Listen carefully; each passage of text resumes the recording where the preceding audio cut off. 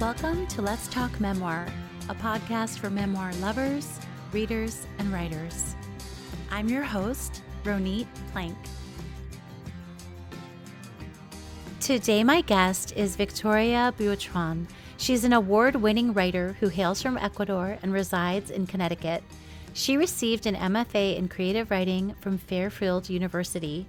Her work has appeared or is forthcoming in the Normal School, Smoke Long en Español, Southwest Review, the Acentos Review. A Vona Fellow, her work has been selected for 2022's Best Small Fictions and Wigleaf's Top 50.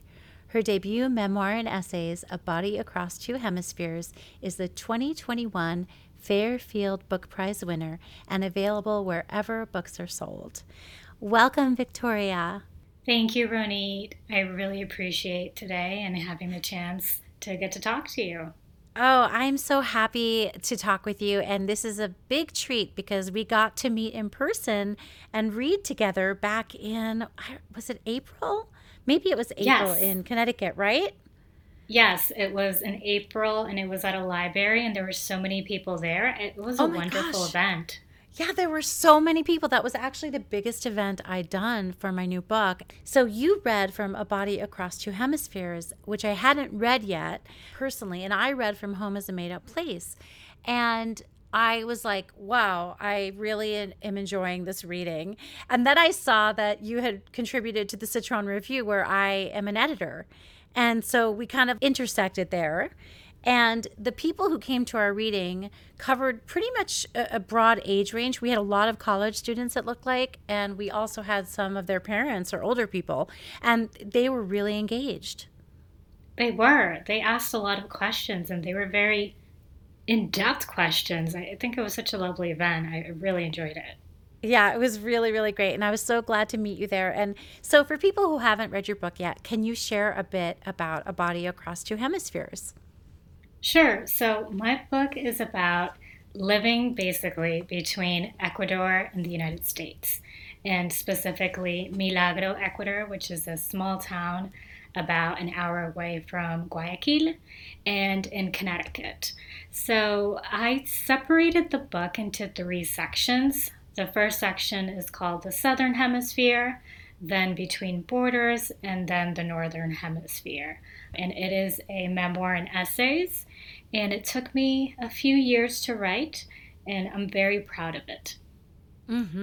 I fully enjoyed this book, and I every time I read a memoir and essays or a lyric type of memoir, I just feel this big sigh come out of me because I feel like I've been given permission to just enjoy the words and the story and not to work so hard at making sense of the big picture necessarily.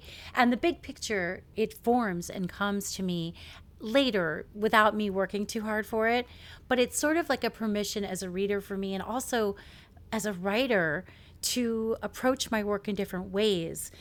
Did you find essay writing first in your writing career, or did it come to you later? How did you start working this way? Oh, I loved what you said, first of all, about the focus on how memoir and essays is different from, let's say, a book full of chapters, and that's very chronological. I definitely agree with that. And my book did not start out as a memoir and essays. I began really focusing on it when I was in my MFA program. This book was my thesis, and that's what I started to write. But the first, this is funny to me, but the first section that I wrote early on was me arriving to the United States at 5 years old and thinking that one of the bridges that we passed by was actually a huge circus. And it just felt wrong. I was really trying to put this book in a chronological sense of, coming to the United States, going back to Ecuador, coming back to the United States. And it just did not work for me. Every time that I tried to do it in that way, I felt a pushback from the words on the page. And eventually, towards actually my last semester, is when I said, you know what? this is a memoir in essays. And so I Mm-hmm. love the fact that somebody can open the book to whichever essay and just read that essay, and they don't have Mm-hmm. to read the entire thing, or they can start wherever they want to. Of course, it does form a whole if you start at the southern hemisphere and end in the northern hemisphere. But in general, I just love that about memoir and essays. Like, oh, today I just want to read one essay. And that's Mm-hmm. all the energy I have for the day. And like you said, as both a reader, it's really great that that you can have that opportunity just to read one essay and understand this, moment or this time in a person's life, but also how it affected them in a much larger scale. Mm-hmm. And that, yes, exactly. And I think that this idea of you're trying to go chronologically and then realizing later that you weren't going to do that is a really interesting one, especially if you have editors working with you or you're in an MFA program. I'm curious what your advisors and the people who are reading your thesis said to you about this, and what kind of support or pushback you got. That's a great question because you're right. It's really important to have mentors in your life that will support you in your vision or Mm-hmm. guide you towards the vision that you're kind of trying to looking for, because sometimes you don't even have a vision. You just know that Yeah. you want to do something but don't know how it's going to come out. I was very lucky that in my program, one of my mentors was Dinty W. Moore, and he is the creator of brevity. So I have a lot of flash essays in my memoir. And I think that it was because I had workshops with him, and I also read for brevity for about 2 years.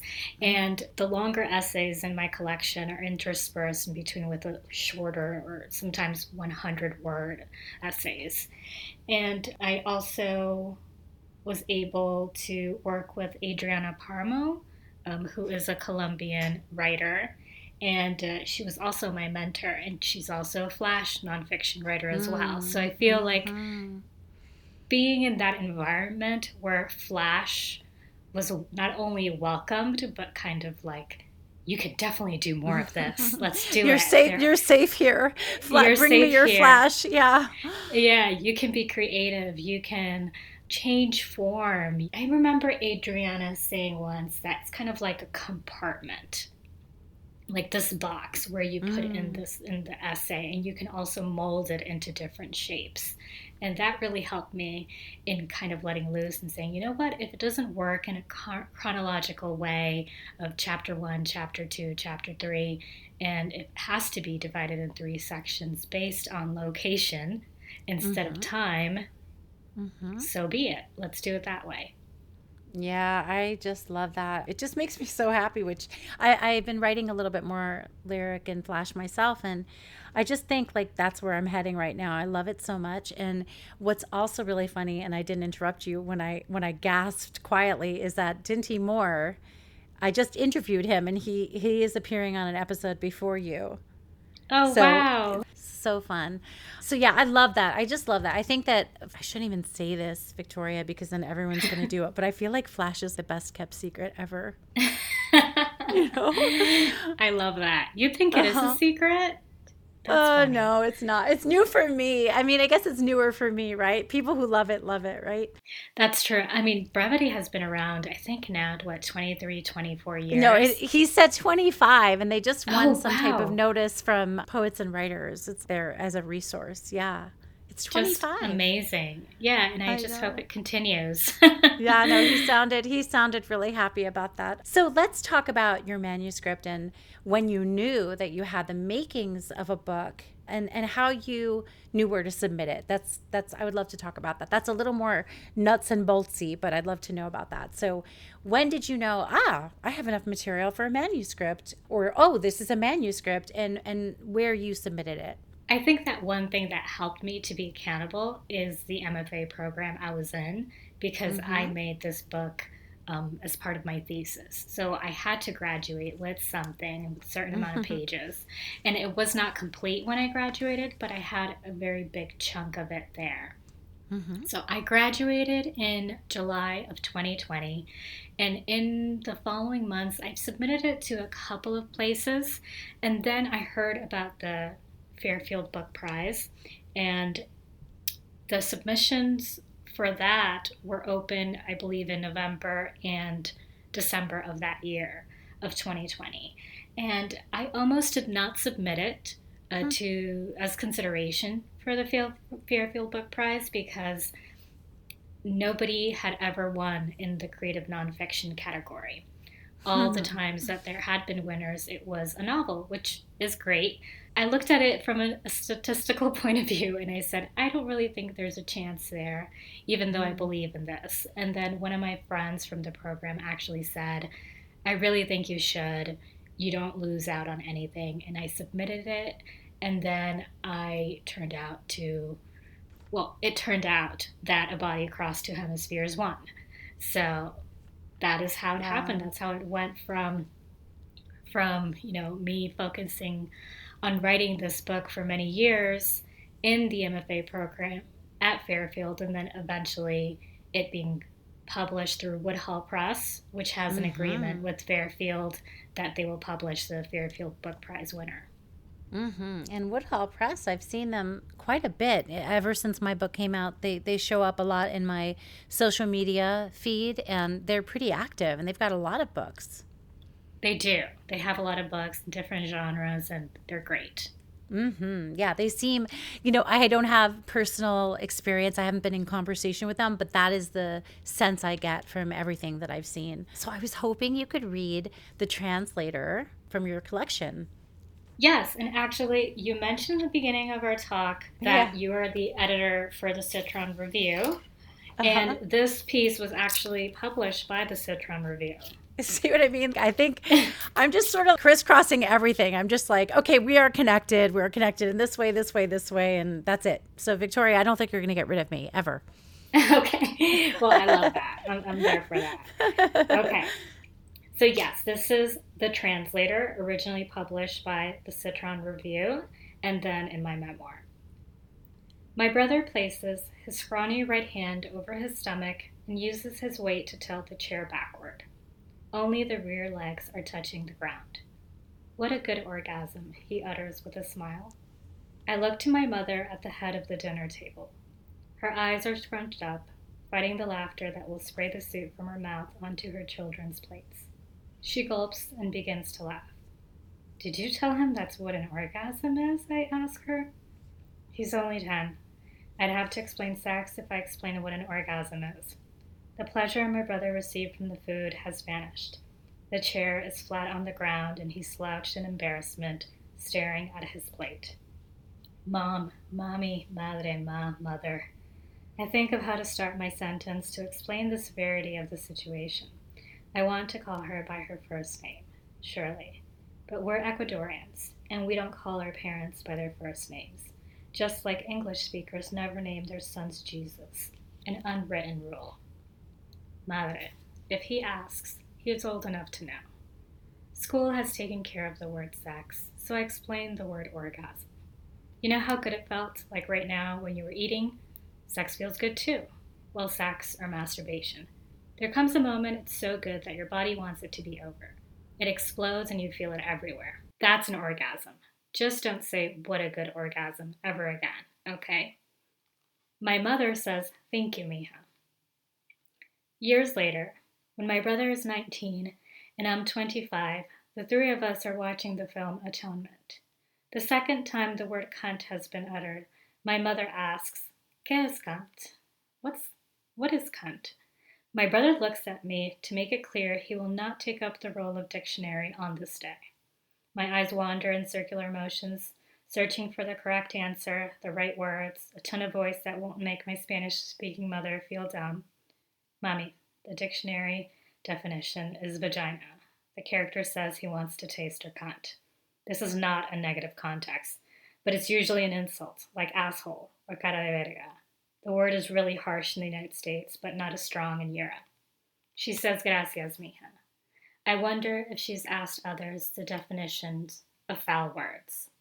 Ma, whenever you don't know a word, you can ask me or my brother. Google helps if we're not around, I say. She nods, and I think of my mother's innocence, oblivious to words that wound. I arrive at my mother's apartment, and she says we need to speak in private. She has only said this a few times to me in my life, and I prepare to be chastised. She smacks the door of her room and whispers to me, Mija, the condom broke. I'm 45. I can't get pregnant again.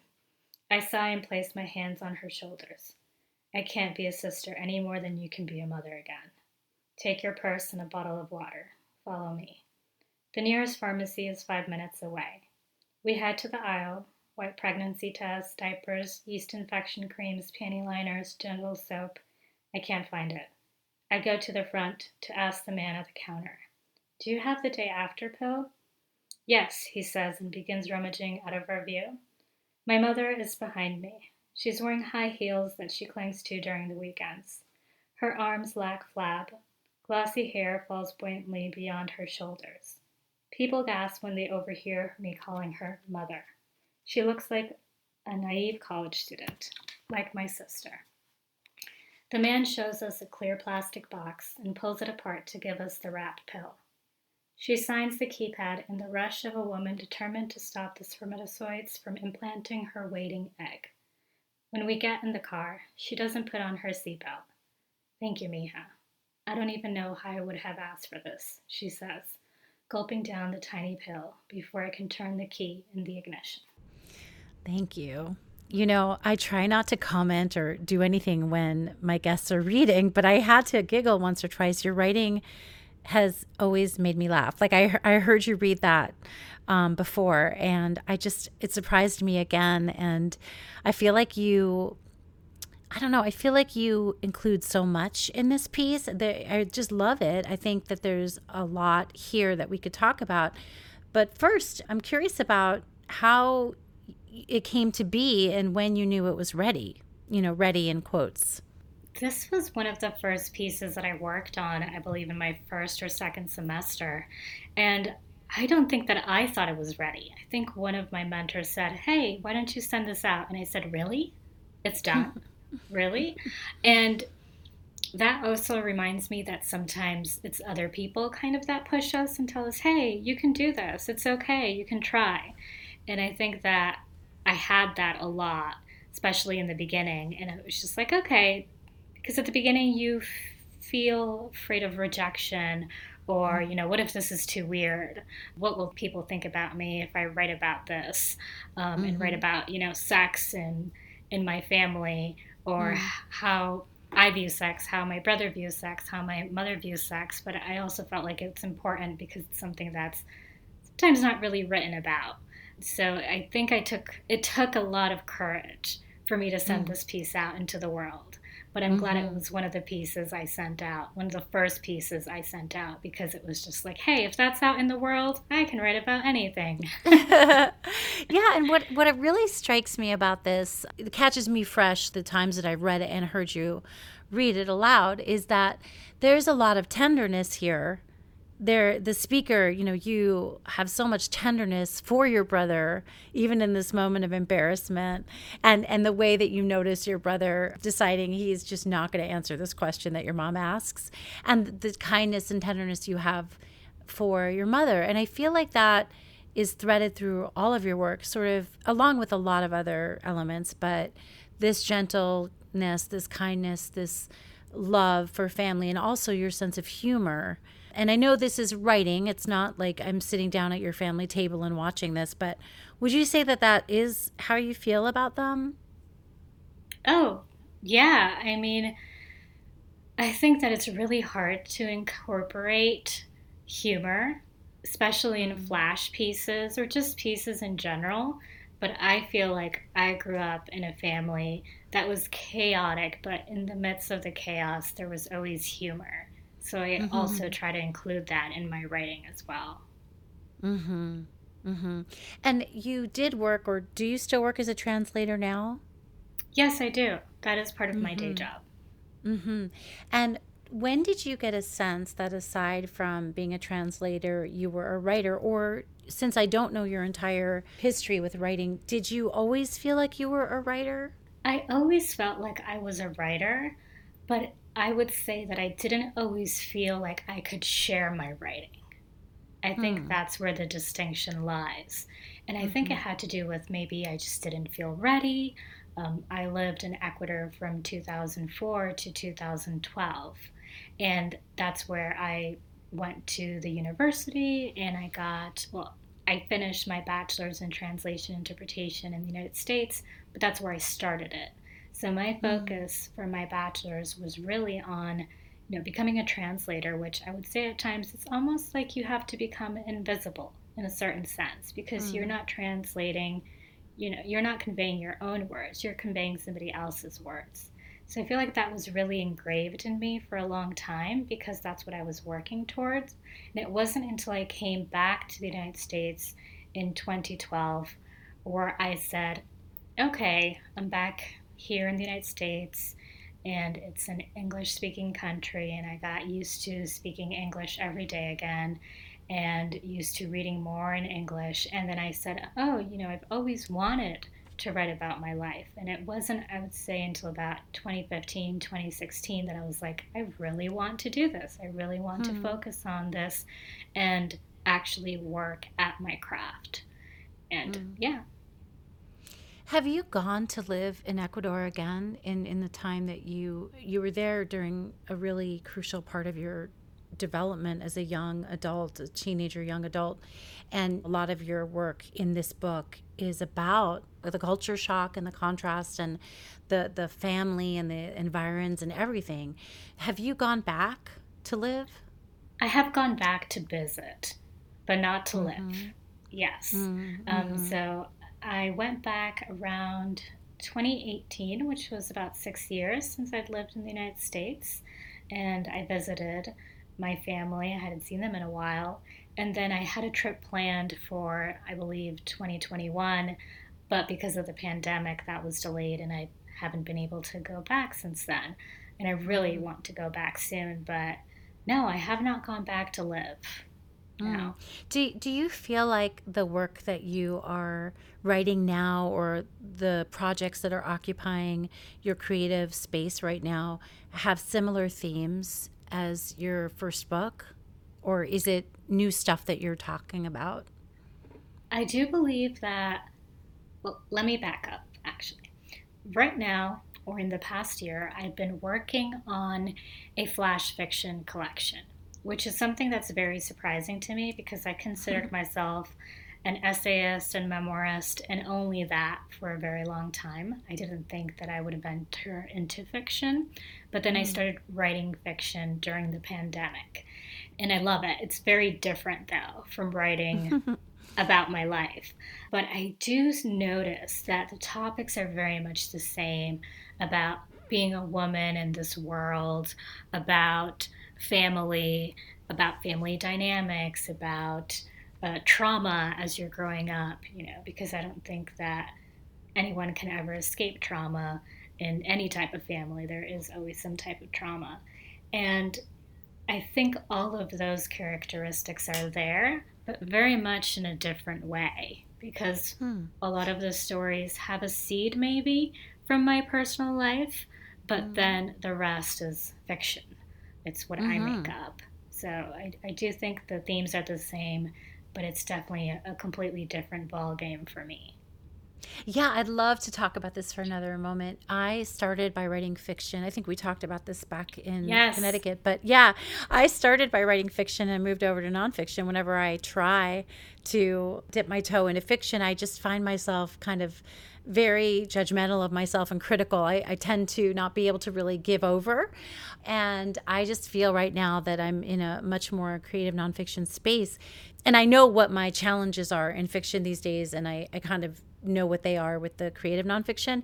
So, can you share a little bit about what is more challenging for you in fiction or what is actually more freeing in fiction? Oh, that's a wonderful question. I would say that when it comes to nonfiction, sometimes it's really hard for me to go back to the moments of my life that were very difficult. Sometimes I just feel exhausted when I finish an essay Mm, or when I'm working on an essay.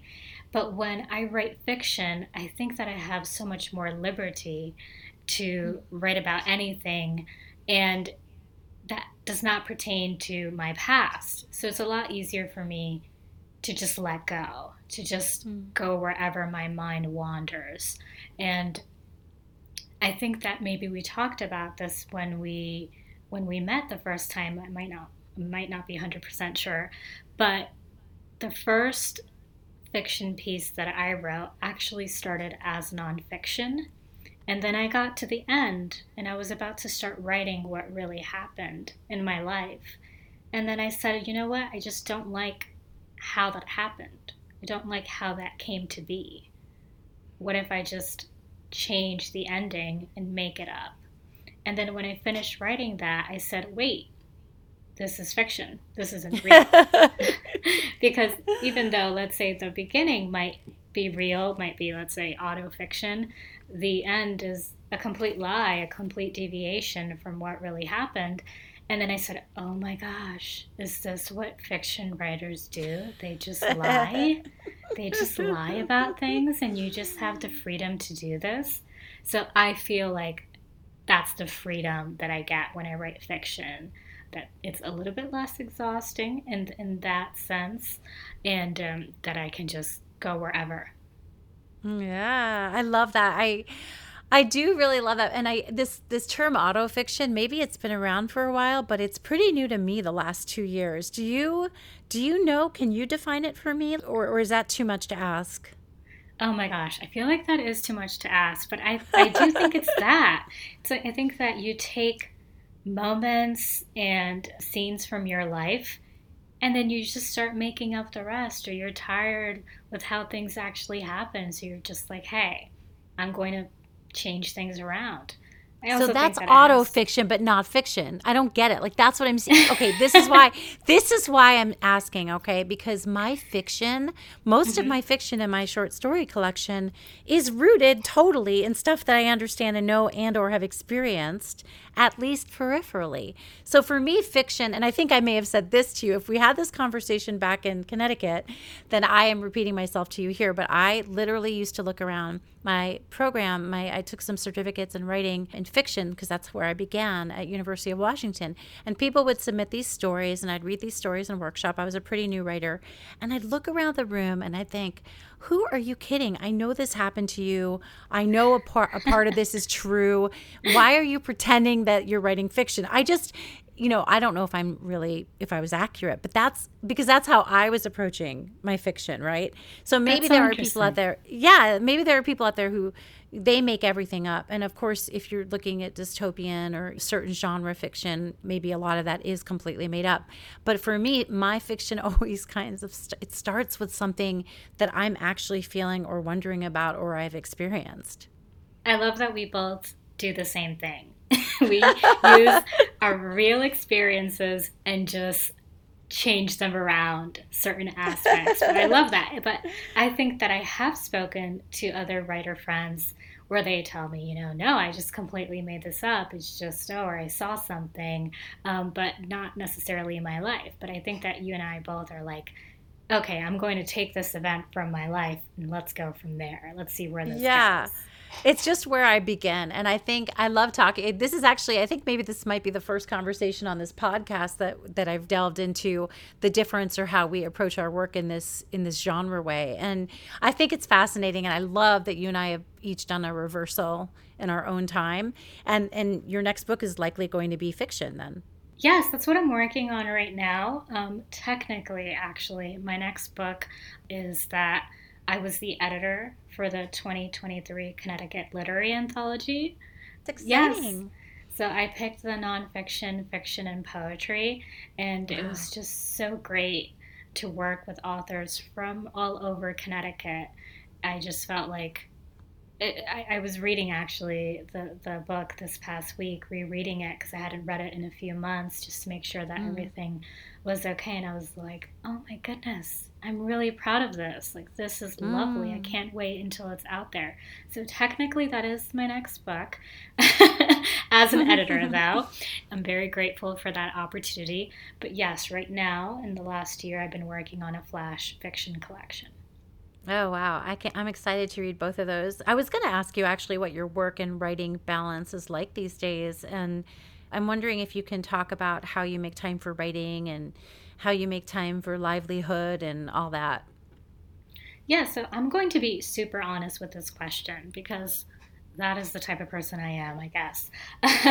But on, I was just, I would say, on fire from 2017 until 2022. I was just writing. Obviously, the pandemic happened and I was home for a lot of the time. And I just wrote and wrote and wrote and read and read and read. And I couldn't stop because that was, I guess, my way of accepting what was happening around the world. I was Mm. home and I finally had more time.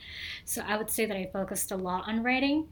And then this year, my life changed completely because I got a divorce. And that Mm. actually stopped me in my tracks. It was the first time Mm-hmm. in many, many years that I actually stopped writing for months. And it Mm-hmm. reminded me that it's okay to stop. Just because I do Mm-hmm. stop for whatever reason, it doesn't mean that I stop being a writer. And it wasn't Mm-hmm. until July of this year that I actually had a residency that I went to, and it was the first time in many months that I was able to be creative and continue writing Mm. new fiction. I'm so glad you got to do that. Oh gosh, yes, it was amazing. It was the exact type of residency I needed. I had the freedom to be in nature, to be by myself, and just to focus on writing. And it was the Mm. first time in a long time that I was able to clear my head and just focus on writing creatively. And I just think Mm-hmm. that it's important to mention that because sometimes people say, you know what? I haven't been able to write a sentence in 3 months, in 4 months because of this or because of that or because life is hectic. And it just reminded me that it's okay to take a break because your mind needs it or because your body needs it. I appreciate that very much. I am in one of those. I've been really busy with other things like getting the podcast ready and other projects, places that I'm adjudicating for. And I'm like, I have not written anything. Like, I can't even talk about it. And I feel so bad about it. But then I have to remind myself, I'll get back to it. I'll get back to it. And I do think I see the residency as sort of this promised land. And I think it's interesting because when I think about sitting at a desk or at a place alone for days on end and then being able to be out in nature, I find that the idea that we have to get away from our life, we have to get away from the regular, the everyday, for me at least, so that I can get closer to myself and what I think about is so interesting that I don't have to. Obviously, I've been writing while raising a family, while taking care of dogs, while being married, all that stuff, right? Like I've been doing it while I did my regular life, but I find more and more craving to go somewhere else where I'm dedicating this time away from the other parts of who I am so I can get closer to who I am. I love that. And I think that there are seasons. There might be a Mhm. season where we can handle everything, like you said, all my duties or all that I want to do outside of writing and writing at the same time, which I felt like was possible for me for a while. And then there might be a season where it's just like, you know what, I can't. And that's also fine too. And I think it's just about embracing those seasons and those times where you do have to just let go and stop and say the words will be there when I'm ready for them to come out again. I love that. Do you have books you recommend or memoirs that helped you hone your voice that you'd like to share here? Sure. So, when you asked me this question, I felt like I hadn't thought about it in a while. So, one of the first books that came to my mind was Autobiography of a Face by Lucy Mm. Greeley. So, Mm-hmm. that one, just I remember reading that a while ago and just being enamored with how Lucy Greeley wrote. My mentor, Adriana Paramo, who has a few memoirs out, including My Mother's Funeral, and I would just recommend to read more, South American and Latin American writers in general. And Mm-hmm. my favorite memoir of all time is Into Thin Air by John Krakauer. And because I like to be outdoors, I like to climb a bit, not like John Krakauer. But I just remember reading that for the first time and just being blown away. And it's one of the books that I reread every year. Oh, wow. Thank you. Okay, and so what parting advice would you give to writers who are working on memoirs? Well, I would definitely say join generative workshops. I know that sometimes the MFA program is not something that's doable for many reasons.